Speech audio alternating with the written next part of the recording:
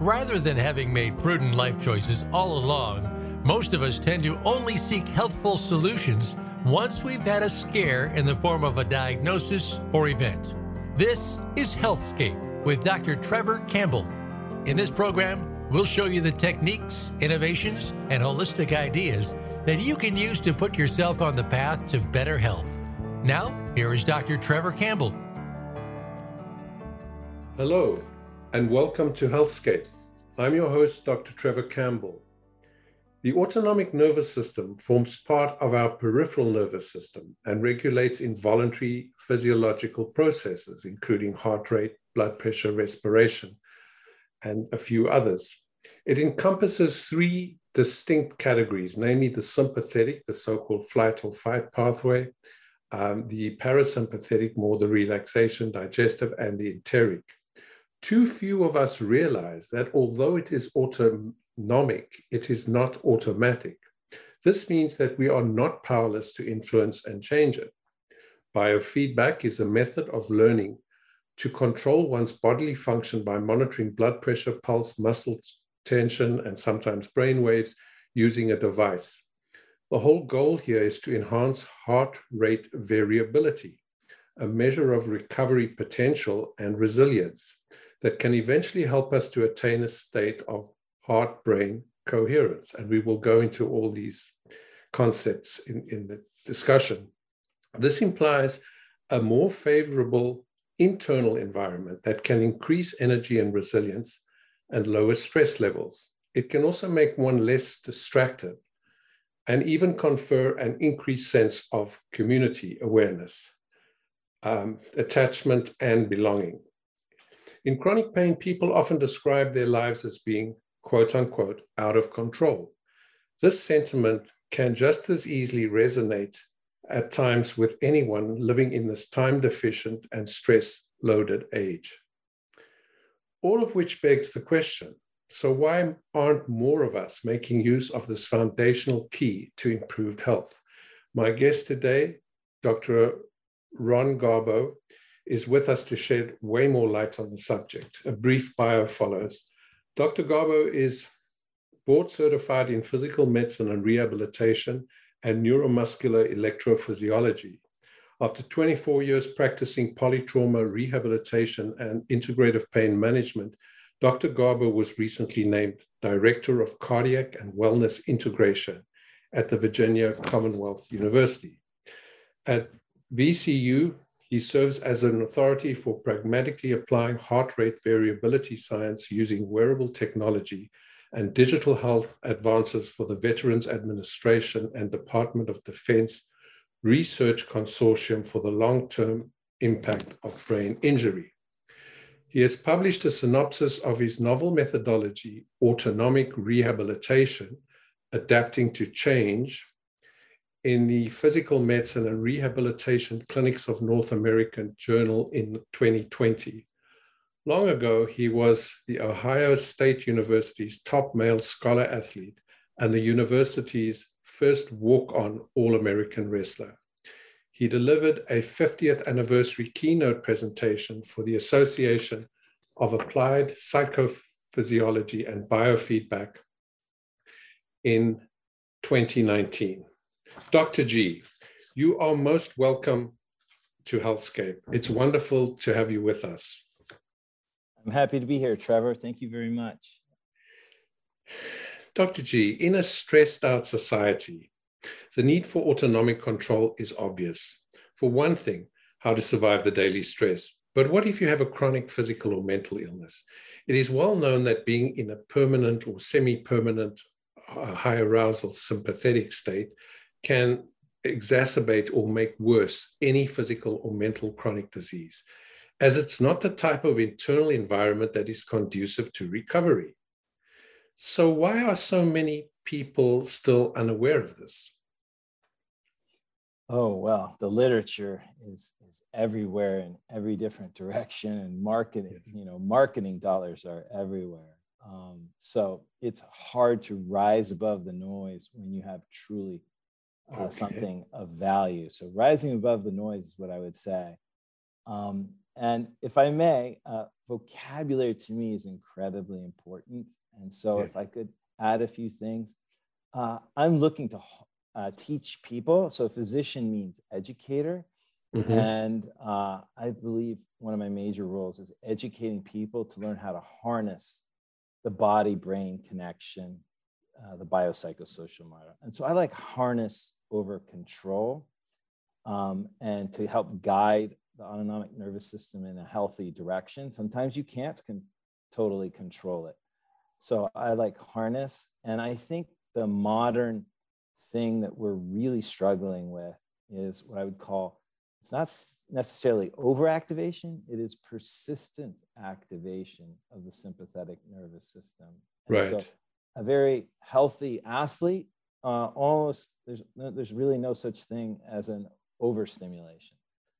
It's really about persistent and how it depletes the parasympathetic system and depletes you, and how fatigue starts to play a role in your decision making. And we have both physical and emotional consequences to, one, persistent hypervigilance from persistent sympathetic activation. And then the other is the fatigue associated with constant hypervigilance that then causes autonomic inflexibility that bleeds into the night. And then you do not have restorative recovery. And that's the fundamental difference in athletic burnout. Yes. Being thrust into persistent sympathetic activation with concussion, PTSD, a cytokine storm from COVID. There are lots of events that can thrust you into persistent sympathetic activation. And that's my target. Is to create some flexibility in the system. Some flexibility. Okay, thank you for that. People write off the autonomic nervous system as unconscious and automatic and therefore uncontrollable, but we know we can influence it. Does this apply to everyone who has a strong desire to improve it and is prepared to put in the time? Or do we understand that some people might not be a suitable group? So first of all, let's take a moment and be thankful if we're part of the group that has the ability to control their diaphragm and to control their bladder. And so the populations you're talking about, I see patients who don't have the ability to walk, control their bladder, control their diaphragm. They're on a ventilator. Or they have an arrhythmia. But having said that, if we're talking about a general population that has control of these bodily functions, yes, there are ways to modulate, hack, or find a wedge into the autonomic nervous system. And for me, the biggest shift in physiology, the biggest inroad or wedge into the autonomic nervous system, let me give you an example. So blinking, you can do that voluntarily and you can do that autonomically. Breathing with the diaphragm, you can do both as well. But there's one more than any other that has the greatest shift in physiology, and that is by far this massive muscle, the diaphragm, which then can modulate the efficiency of how the heart works. Now, then the next thing is the electrical signal from the heart, okay, compared to the electrical signal of the brain. The brain is in microvolts, the heart is in millivolts. So it's an order of magnitude of 10, the electrical signal. So much bigger and more durable. And then compare the heart to a limb muscle, like the quadriceps. And the way the quadriceps is wired, for me to understand the electrical activity, I have to put a needle in through the skin and into the muscle and listen to it with an EMG instrument, because the way it's wired, it's a very small electrical signal. But for the heart, it's such a large and durable signal, by far the largest electrical signal of the body.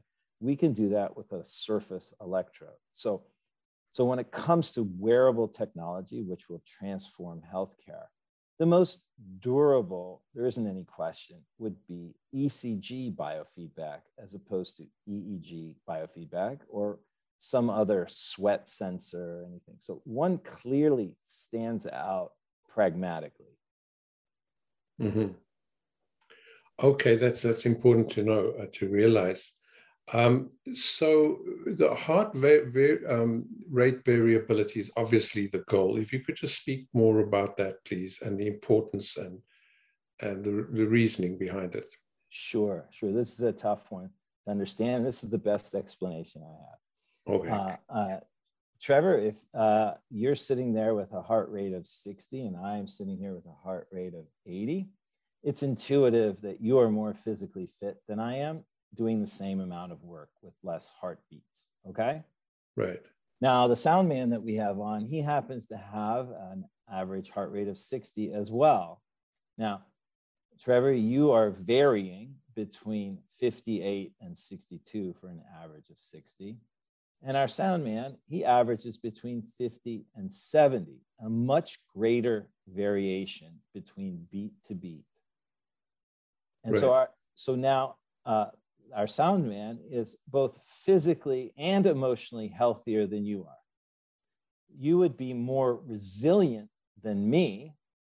Okay, we know athletes are more resilient, but that doesn't necessarily mean they're flexible. So our sound man, he is both more efficient and physically and emotionally more sound than you are. So does that help? So the larger that variation, mm-hmm. and then it becomes intuitive from there. If you catch that concept, then how would you vary your HRV? Well, the biggest modifier of that is your diaphragm. Right. So then intuitively, well, wouldn't a strong diaphragm increase your HRV? And yes, indeed. And these are generalities, okay, for people right. just learning about heart rate variability. So a huge modifier of HRV is indeed exercise. And we know that exercise also is important in concussion and depression and so forth. So you can increase your HRV, manually by doing exercise.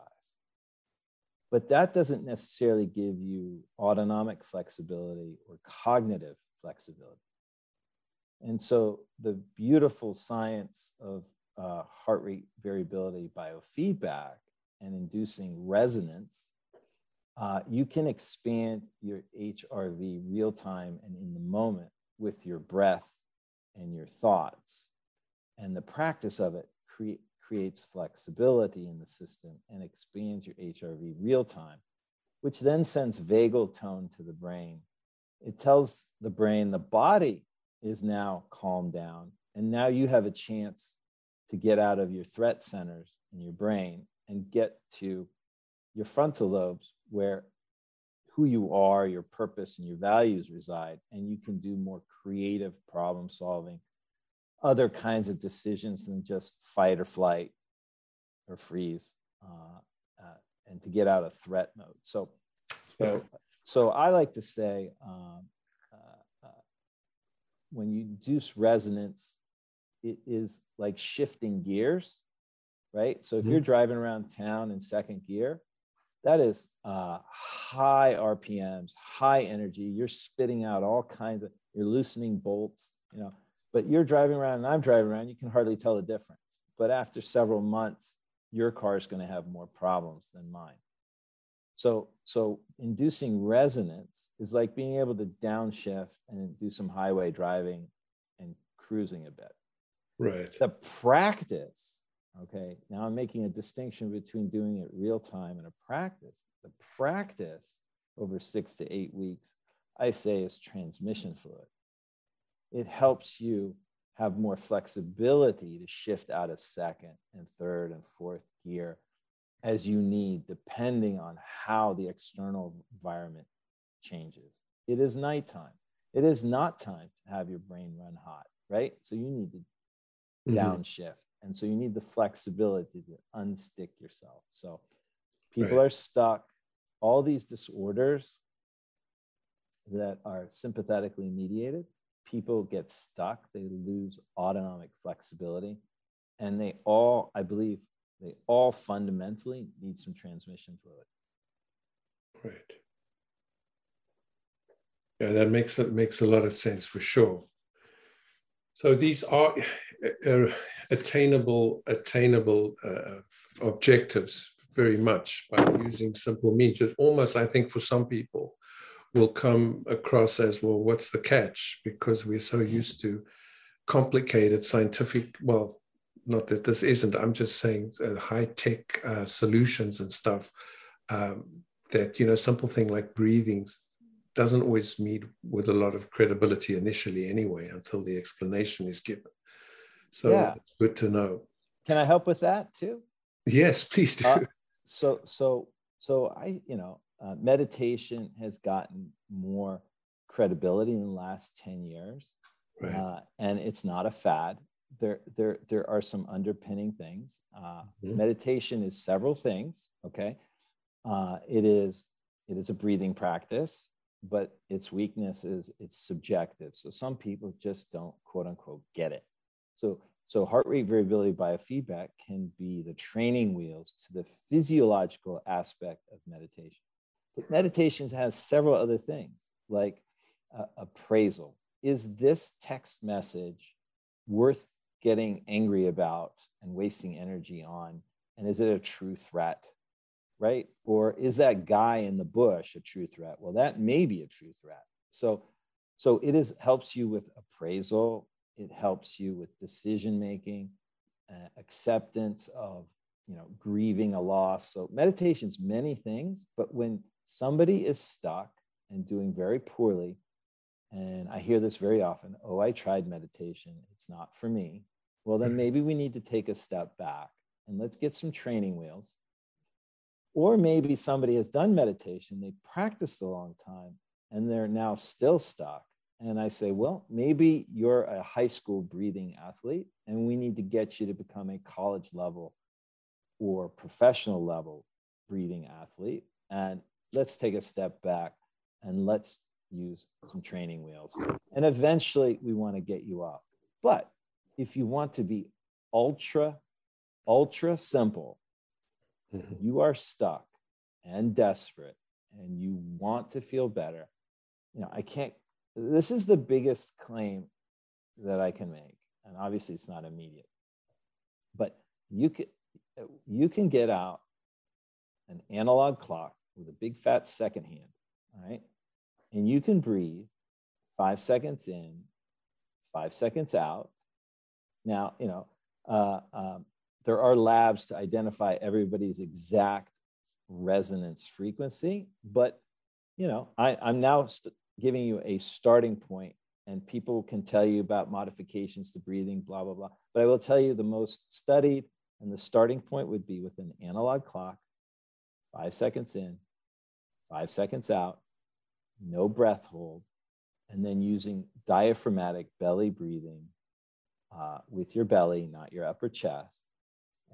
And there's excellent data that if you did that 10 minutes twice a day for 6 to 8 weeks, you will, number one, you will have done an exercise. If you aren't able to tolerate exercise at this point, it is a pre-exercise exercise, number one. And number two, you will feel better. It will not necessarily solve all your problems. It's still just breathing. Mm-hmm. But if you have absolutely no means other than an analog clock, and you have some discipline, you can feel better sometimes you can feel better immediately. Sometimes it can take you 6 to 8 weeks or more. But at least feeling better. I won't, claim how much you'll feel better and how life-changing it will be. But the autonomic nervous system will be more flexible and have more transmission fluid with that practice 6 to 8 weeks. And then obviously there are many tools out there and many breathing practices that can be modified for particular situations. Right. Yeah, no, that's certainly good advice and accessible to everyone. It always strikes me that the things that seem to work, certainly from the chronic pain aspect, is mindfulness meditation, cognitive behavioral therapy, biofeedback, yoga, And all of these have one thing, well, they've got a few things in common, but to me, the overarching, most simple characteristic is they slow one down, which kind of raises the question, are we so riled much of the time? I guess we are when we're in sympathetic overdrive, that we're not even sure of what we want to achieve clearly regarding our thoughts, actions, and speech. So many of us feel at that level on occasion, and it's a good thing to remember. Go back to basics, as you describe. I mean, it's certainly an 8-week commitment, but 20 minutes a day is not long, and the results are there. You say from many published studies, and it's widely used, as you know, obviously in chronic pain, the belly breathing, but we forget how powerful it is sometimes. Yeah, and here's some 2 critical points, because I see some people in really difficult situations. One of the things is slowing down and breathing. Your fears bubble up, and they could be past fears, they could be future fears. Like in pain patients, it's typically fear of future pain or fear of future injury. With PTSD, they're triggered by past events and memories bubble up. And so sitting quietly, breathing, and letting fears bubble up is not easy. It is a very difficult thing. Mm-hmm. And we now have countless electronic and digital ways to keep us busy. And so there are many forms, and they're technically forms of avoidance and distraction. And some are healthier than others, but right, even being obsessed with exercise could potentially be, quote unquote, an unhealthy avoidance, right, at a certain level, right? If I'm not going to be happy unless I run 100 miles a week, right? And I've seen people like that. Yeah. That's gotten to despite the stress fracture in my foot. Now it's become unhealthy. Mm-hmm. So sitting with one's fears is a pivotal concept, and that's another pushback against meditation that people have tried it and are scared to go back. And so it really has to be then broken down in a room of trust with a person of trust, and there's just no other way. And the way I say for my PTSD patients is, before anyone takes you into that black box in the past, which you are in control of, we never have to go into the black box unless you want to. But I don't even want to go there until you are skilled and armed with your diaphragm, that you know how to wield that tool to modulate at least the physiology and have some confidence with your physiology. Yeah. And then the other thing that seems to get in the way, again, because we have so many distractions, is someone with PTSD as a child, right? 40 to 50% of women with chronic pain had some sort of abuse as a child. And it's during the period of time when their brain is growing. Mm-hmm. So I now see them in their 40s, and they've been in threat mode for, 30 some years, but they don't know how to live, but they know how to survive because they've been in survival mode for the entire time. So the autonomic nervous system did its job with survival, but the person really doesn't know how to live. And if we want to get towards being able to live, I think it's requisite that you learn this skill and have some ability to sit with your fears and create some flexibility. And so what can happen is they then induce this resonance at 5 seconds in, and it's now a completely different sensation than they've ever felt. Now, the brain is so hypervigilant that it interprets this very healthy thing as threat. You with me? Mm-hmm. So they perceive it as threat, and they never want to go back, and they tell that to the practitioner, and we'll say, okay, well, let's go do acupuncture. This is a critical moment where I can come in as a physician, if they're working with a biofeedback person, where I can come in as a physician and say, cardiovascularly, this is a very energy efficient, very healthy state. It is your brain misinterpreting it as threat. Obviously, threat is scary, but this is actually healthy. And this is actually exactly the biggest boulder in front of you that is keeping you from a whole health trajectory.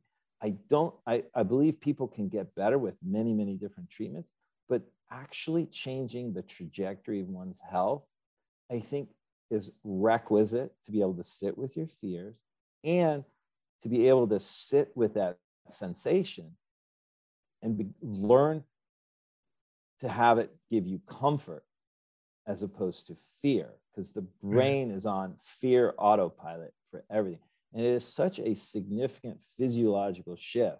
It is interpreting this healthy thing that we have as babies and we lose over time and or injury or whatever, and now could be misinterpreted as threat. Yeah, I can see that in a highly threatened environment, when the drawbridge is up and they're hunkered down, the discomfort, the misinterpretation of something just because it's unfamiliar is far worse than the discomfort of their hypervigilance, which is well known. Right. And, just time for a brief commercial break. We'll be right back. You're listening to Healthscape with your host, Dr. Trevor Campbell, speaking to Dr. Raouf Gharbo about the autonomic nervous system regulation. Are you satisfied with your chronic pain treatment? Chronic pain experts agree that recovery can only occur when the psychological and social issues which help trigger and drive the chronic pain are treated along with the other problems.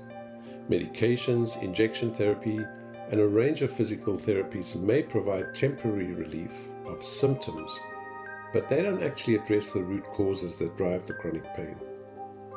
I'm Dr. Trevor Campbell, a chronic pain consultant and author of The Language of Pain, a self-help book for those struggling with chronic pain. Add this type of therapy to your existing treatment plan and experience the difference. Get your copy of my book, The Language of Pain, on Amazon. And for further direction, there's also the Language of Pain online course available on my website, www.trevorcampbellmd.com. Act now to take back your life.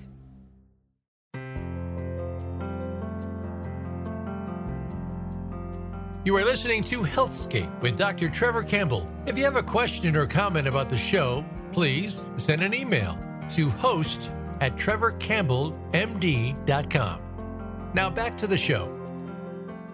You're listening to Healthscape with your host, Dr. Trevor Campbell, speaking with Dr. Raouf Gharbo about autonomic nervous system regulation. There's something I want to bring up, Ron.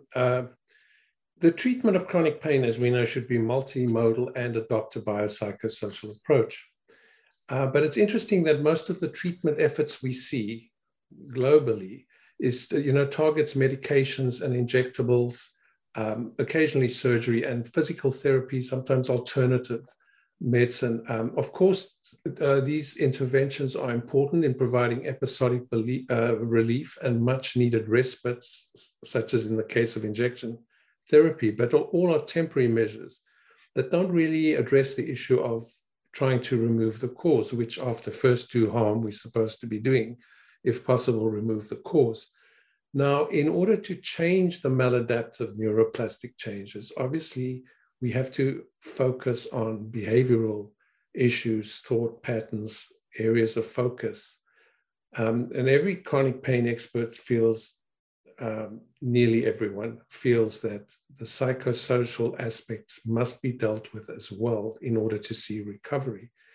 And yet we see that patients who have had a very piecemeal experience of this essential treatment, do you see that improving in the near future, perhaps? I do. I'm very optimistic. I think a classic way to look at this is to compare private practice with the VA system. The VA system in the United States for veterans is just, for many people, it's frustratingly slow, and the pace in the private sector is quite fast, but payment is what leads everything. And so if we're talking about true value, the VA system is pointed in the right direction of incorporating things that are truly of value. However, the pace can be frustratingly slow. In the private sector, I would say the pace is absurdly fast, and it's financially driven. It's just heading in the wrong direction. So while we publish things of great value, all the drivers and the way to get people to think differently can be harder than anything. So so healthcare, right now is a specialty-driven, organ system-driven health pathology prevention system. So you have a problem with your heart, you go see the cardiologist. You have a problem with your GI system, you go see GI. So physical medicine and rehabilitation, we're a jack of many trades. So at VCU, we're developing what I think will possibly be one of the best autonomic centers in the country. And people with autonomic disorders, and those of you who have them know you've fallen between the specialist cracks and have seen several different specialists and struggle to get a coherent plan. But then sometimes you see people in the wellness community, the performance community, the rehabilitation community, the functional medicine community, and that is a trajectory based, right? So performance and wellness is towards something, as opposed to preventing an organ problem that's based on reimbursement, not value. And so making this massive shift towards wellness and towards value is happening. It can be frustratingly slow, but it is happening. And I'm optimistic so this is why I like heart rate variability. Why?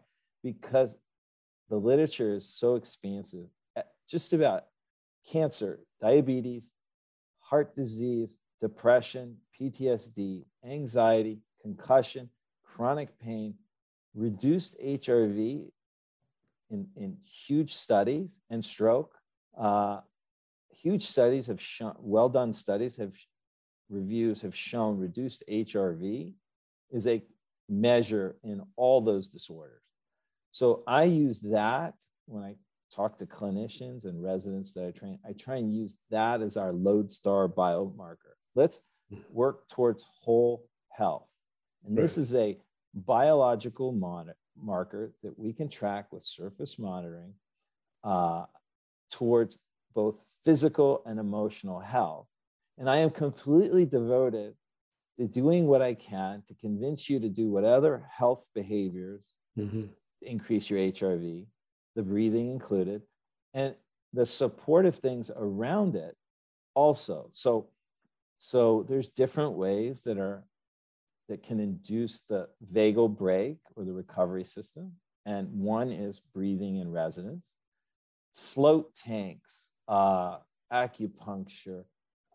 There's just simply massaging your carotid artery, a cold splash to the face. These are all parasympathetic. Again, the one you can take everywhere with you and have the biggest is the breathing, but there are dozens of ways to engage the brake. Right. Now, that doesn't get you across the finish line though, because there are two independent levers. The other is the sympathetic nervous system, the foot with so race car drivers, rally car drivers, they drive with 2 feet, not 1 foot, because there's a delay. And we have high performance vehicles. So all the breathing does is engage the brake.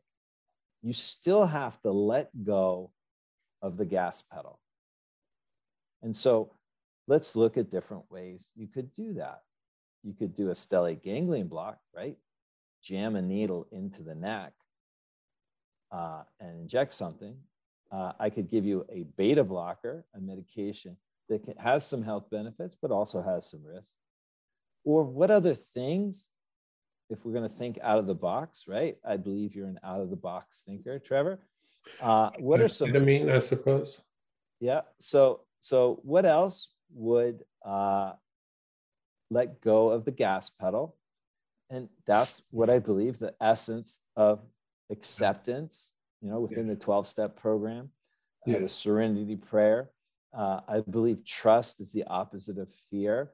Right. I believe when you're stuck trying harder, when you try too hard, you drive your HRV down, and you keep trying harder and your gas pedal still stays down. So there's this notion of letting go I talk about. So I believe the not latching mechanism between the threat centers of your brain, the limbic system, and getting to your frontal lobes, that latching mechanism is not trying harder, it's letting go. So you have to let go to your frontal lobes. And so I could give you a beta blocker, but what if you did the hard work of forgiving or acceptance or letting go or trusting or trying to have hope? Those are forms of letting go and even of the gas pedal. Yeah, and even being your authentic self, it's not some achievement, your authentic self. It's actually stripping off what is not you, the extra baggage that one carries. And yet we are called on to have certain personae, in our work and groups, community often. One can tweak it to an extent, but it's not always possible to completely eliminate, in my experience. If I have to be a certain weight to be a good and attractive person, if I have to have a certain letter grade on a test to be a good person, if I have to get a certain time in a race to be a good person and to like myself, you'll never let go of the gas. It'll never happen. If I am good enough, and the results will be the results with all my preparation. If I am adequate to being a decent person and liking myself, that can be some really hard work to get to. And the breathing can help get you there. Yes. When it keeps bubbling up that I'm inadequate because I haven't achieved this number or this letter, when that just keeps coming up with your breathing, and you start having more flexible thinking, you have a little bit of coaching, you are then getting closer to make these critical decisions. And I believe countless people have changed the trajectory of their lives over a millennium. And if you ask them, they can typically tell you there is a moment when they made a critical decision. I don't believe it's about behavioral change. Yes, I want you to behavioral change. I want you to do the breathing practice to get transmission fluid. But the trajectory changer, the letting go of the gas, that's really about some sort of decision and how you interact with your internal self and the external world and how you're going to adapt to those changes.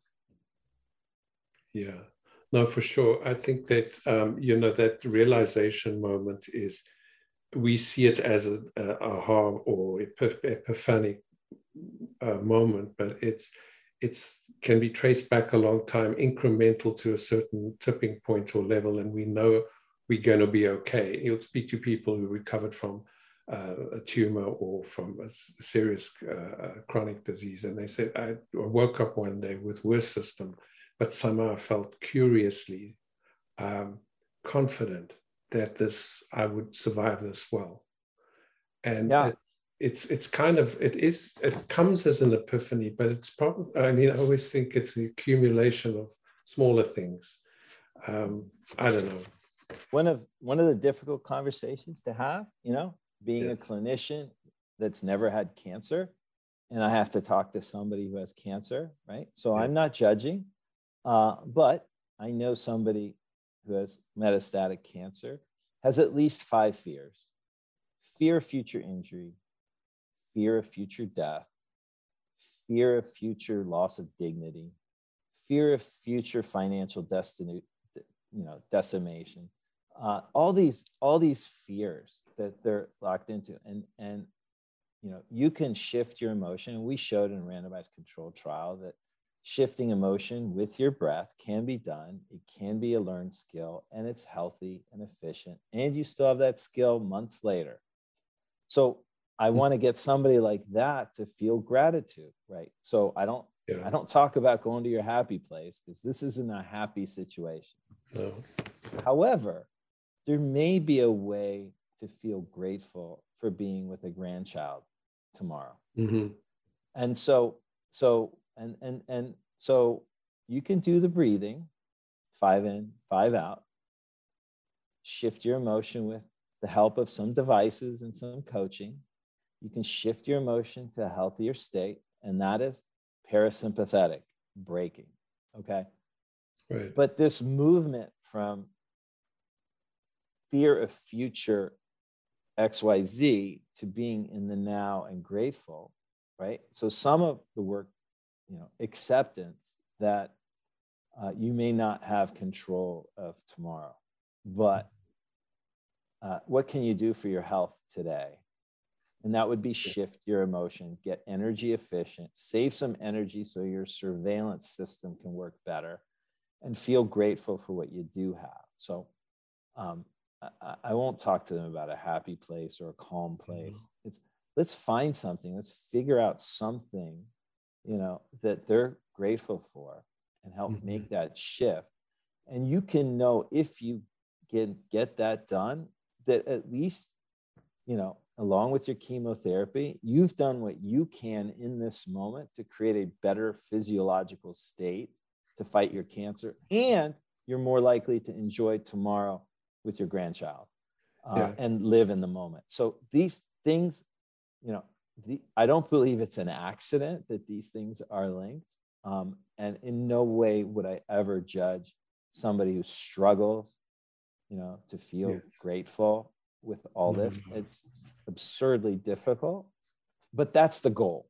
And I know that that's the goal, safely, objectively, healthy, and so forth. Yeah, I rely heavily on never underestimate the accumulation of daily small advantages.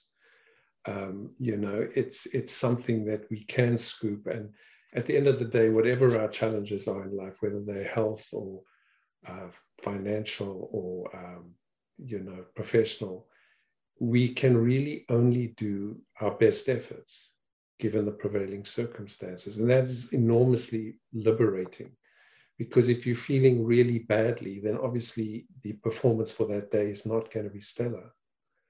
And hopefully tomorrow will be better, kind of thing. It sounds a bit dismissive at first, but it does work, and it gets through to, let's say, a certain number of people where they realize everything that is done daily is important. Yep. And that gets back to, for me, the goal isn't achieving control. No. It's about harnessing what you have the ability to change. And with your diaphragm, you have, hopefully, you have the ability to shift your physiology, at least. And the science of the breath and heart rate variability, I believe, is the start to a hopeful process. This brings me to a point, this business of, like, we're supposed to look at the biopsychosocial, but if you look at what's happening, there's very little direction on it. And it brings me to in my head, this is an allied topic.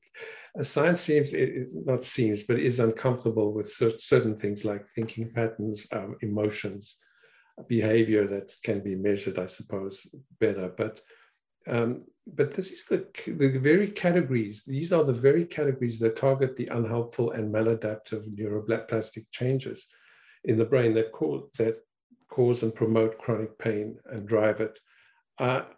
I think that the problem is that emotions are regarded somehow as not overly worthy of scientific investigation. I mean, sure, there's studies. And while it's very clear to us from an experiential perspective that emotions are extremely important, I mean, choice of a life partner, choice of a profession, even the way people vote is very often emotive, even among the most educated and most intelligent.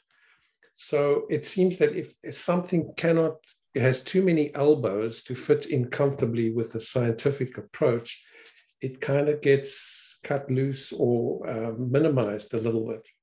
And we don't seem to have it. So I guess this idea that we're having the narrative now, the science, as though it's immutable and it's fixed and not a tool, which it is an excellent tool that's produced in great results overall. But it's not universal in the sense that when things become too complex, you can't shoehorn it into a randomly controlled double-blind study, for example.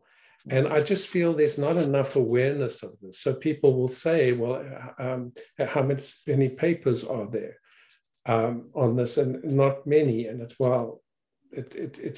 can't be worthwhile. Yet we know for experiential, like in medicine, for example, a lot of the stuff, it's nearly all highly complex. And a lot of our knowledge is experiential. Well, Trevor, let me give you a little bit of hope and a peek in the future. Okay. So first of all, facetiously, I say the biopsychosocial model starts not by accident with bio. And bio is spelled HRV, and it's in all caps, bold. And so that is, again, the research biomarker for both physical and emotional health. And let me give you an example of what I believe. So this is pure opinion now, okay? Mm-hmm. But this is what I believe someday will happen. So if we already know that PTSD, that HRV is probably the best physiological biomarker of PTSD, okay? And then there's something called exposure therapy, which I'm not a particular fan of. It does work. It does bring people back and relive their experience and keep reliving their experience and maybe get bored with reliving that experience. But the dropout rates are huge, okay? Mm-hmm. And that's going in the past and reliving it all. And it's exhausting. So now, if funding is available for 24-hour HRV monitoring, right, with ECG, and let's toss finances aside. Let's toss aside that the data is secure, right? Your employer and insurance carriers don't get the data. Okay, let's toss those concerns aside, and let's just track your HRV. And you have an appointment tomorrow morning at 9 o'clock, and you know you're going to spend 50 minutes talking about past events. Mm-hmm. And your sleep is destroyed that night. Right. And then during that visit, you're incredibly anxious. And then you're incredibly anxious for the next hours or days. So now you have trashed your HRV for 1 to 3 days, okay? Mm-hmm. And I can then potentially, with a good study, then somebody will prove that the dropout rates might be due to exhaustion, physiological exhaustion. Right.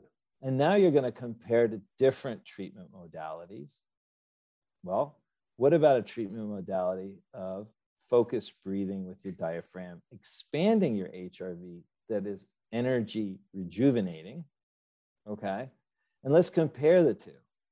Now, even if you are intent on doing exposure therapy, wouldn't you want to learn the skill of energy efficiency so that you had that skill the night before, during that appointment, and afterwards? So these things can be teased out with good studies and funding and discipline. They will take some time. They do have to compete with all the probes and pills that people want you to take, which do have value, okay? I prescribe procedures and do procedures and prescribe medications, but they're always in support of autonomic rehabilitation. They are not leading the process. Oh, okay, that's good to know. I mean, it's good to know that they're in support of. Yes. So you know, there's all kinds of things, right? If I want to do that stellate ganglion block to withdraw sympathetic, well, shouldn't I be talking to you about letting go, trust, acceptance, right? Shouldn't that be the initial treatment as opposed to putting a needle in someone's neck or shoulder or whatever, or prescribing a beta blocker for anxiety? So it's too easy to write that prescription. All the systems are in place because everybody makes so much money of it. So they make it so simple for me to prescribe, but they make it so difficult to reimburse biofeedback and getting people devices. And so that's unfortunately the reality. Yeah, billing has long been a nightmare, just the complexity and the, and the questioning and so forth. And one understands there's going to be a certain amount of scrutiny. There has to be, but it gets to the point where this becomes something, the inertia becomes so great that it funnels people into different directions, evidently. One can always, as a clinician, do something else that's not as labor intensive. I mean, not that people do their own billing necessarily. Ron, I'd like to just speak about an allied subject because we're 8 minutes away from the end. Time's just raced on. Interoception, or the sense of an internal state of one's own body organs and muscles, etc., is obviously, by definition, an intriguing and compelling concept that's been gaining a lot of attention in recent years. Now, bearing in mind that interoception is so intimately linked with mood and pain perception, as well as heart rate variability, the potential for modification and modulation seems enormous. I'm very intrigued to hear from you where you feel this is moving to, and where the further potential thereof may take us. Absolutely. So if you look at the mind, the body, and the external world, and you are here to adapt to changes in the external world or internal world, concussions, etc. And you have, and day goes into night, and you have to approach night differently from day, or maybe your job changed and you have to approach day and night differently. So there is relentless external change, and you have to adapt to that. So you need a flexible autonomic nervous system, and you need to adapt to internal change as well. And so the way I would think of different fear thoughts or how to categorize them, I have this little mnemonic, PF52. So you can have fear thoughts from the past, PTSD, fear thoughts of the future, like craving things like grades or drugs or whatever, and not getting them. So fear of the future and the past. And then the present, I break down into 52. 5 external senses, 5, and then 2, just to remember that the vagus nerve is two bundled in 2 branches, one above the diaphragm, one below. So when you're taking a meditation class, and today's task is to chew on a grape for 5 or 10 minutes, which I once did, you are doing interoception of taste. And then you can do with aromatherapy, interoception practice, right? And so if you've lost the sense of smell after a COVID infection, you can do smell therapy. But all of it is appraising changes of the internal and external environment so you can adapt to them. And so interoception would be internal, right? External would be the five senses. So so people who are suffering from various autonomic bowel disorders, interoception is one of the big avenues of research. Now, I think life is a paradox of pragmatism and idealism. And so the way I start, again, is with heart interoception, because it is the easiest electrical signal to measure and modulate. So again, I think it's heart interoception is a starting point for interoceptive training. And the most research is done on it because you can use HRV, practice, and breathing as a measure of interoception.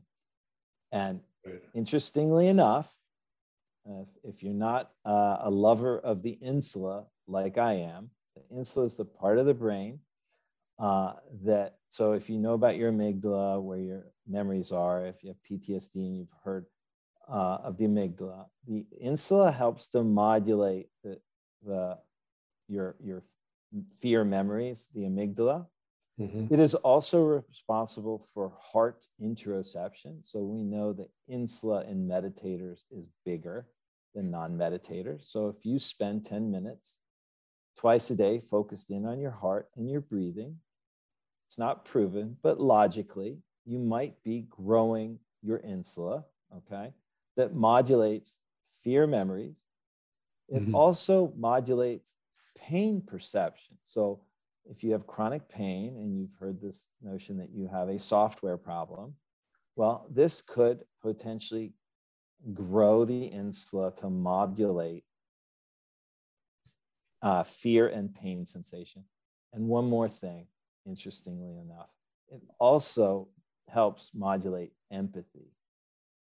And the way I think of empathy is suffering again. It's your ability to see and recognize other people's suffering. And when you're stuck in your own suffering, it's hard to have any empathy for other family members, et cetera. And that too is important. And so again, the breathing is transmission fluid for flexibility to maybe also start peeking in a little bit of room for acknowledging other people's suffering, a little room for gratitude, and instead of this nonstop threat and pain. But the insula is this huge intake and processes these interoceptive sensations. So chewing on a grape for 10 minutes or walking quietly and listening and feeling the crinkling of leaves, when you're walking in the woods on your feet and listening close, that practice has value. Right. Yeah, no, sure. It's expanding, and it's also opening one up to more experience, which we often see the opposite. People are closed down, shut down. So it's very much an attempt at reversing that. Yeah, I can see that as well. It also takes you out of yourself. I know that's a strange expression to use, but people do seem to understand immediately you use it because they feel imprisoned, and it's in their heads. They're imprisoned, of course. So we're coming to the end of the show. Ron, I must thank you for an absolute eye-opener, brilliant, plenty to think of, a much-needed conversation about a most important intervention. I like it mostly because it mimics nature. It is nature. It's a natural intervention that is simple as well. Well worth the time, and hopefully people who are listening will basically read up more about it or educate themselves and learn more about this very accessible and intervention. That's all I can say. I thank you very much for appearing on the show, And we hope to have you again sometime when you have the time, perhaps. This is Dr. Trevor Campbell, your host at Healthscape. Until next time, thank you. Okay, Ron, excellent. Thank you. It's a pleasure. You know, I was thinking while we were talking towards the end, I was thinking, I'm 65, right? And I've never, you know, the way, it sounds pessimist, but the way things are going, you feel like, you know, you're not like in the old times wanting to be that many years younger. I did think if I were 10 years younger, if only I were 10 years younger, but I can tell you something. You've sparked something. I think it's in your simplicity of presentation. And I was reminded by a famous, well, it was Einstein actually, who said, if you cannot explain it to a 6-year-old, you basically don't know what you're saying. And certainly I'm going to read ravenously without being 15 years younger. It's very compelling. And honestly, when I look around, especially recent times, I cannot believe the cognitive drift in medicine. I'm not an authority in anything really. Right. I don't see myself as a major authority in anything, but 41 years, my 41st year, and when things start sounding foreign, yeah, it's troublesome. It's troubling. You know, I usually start with, okay, so pain management in the United States, what do we know? We know it's the most expensive. We know it's the most dangerous, and we can't prove it's better than anyone else. Okay, that's where we start. Right.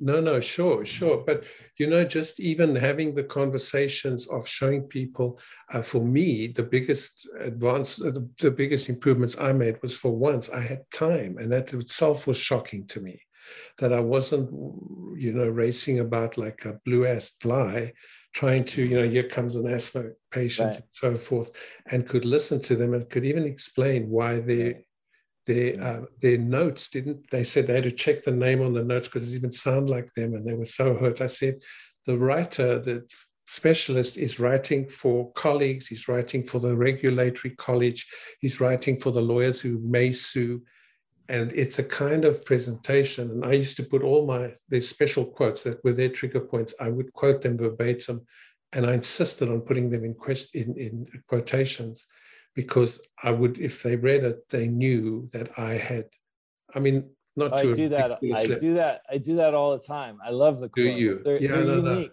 No. They know you didn't make that up. No. And the other thing is they actually talk about it. They say, how, you remembered? I said, yeah. And they said, well, why would you write it down? I said, because there's the story, yep, for logic, yep, but there's what is your hot buttons. I had a patient this morning, chief complaint, I put in quotes, I want my life back, unquote. Yes. She had COVID and she wants her life back. And I did this, and I even got like, it's not conventional. I said, that's all the more reason to do it. And I just dug my heels in, and in the end, people just left it. But a wonderful work you do. And with the veterans, you know, I mean, I'm not American. I'm Canadian, I'm South African and Canadian. But, you know, obviously people, you know, who've been injured, you know, in terms of serving and so forth, they've got a good name in pain management, or from what I know, the bit I know. Yes. And you know, much deserving of it. Well, everyone deserves to get better. But it's been an absolute pleasure interviewing. So. Okay. Well, it was a pleasure. Thank you very much. And now I have to get back on my hands. Yes. Okay. Have a good weekend. Cheers. Thank you very much. Bye. Bye.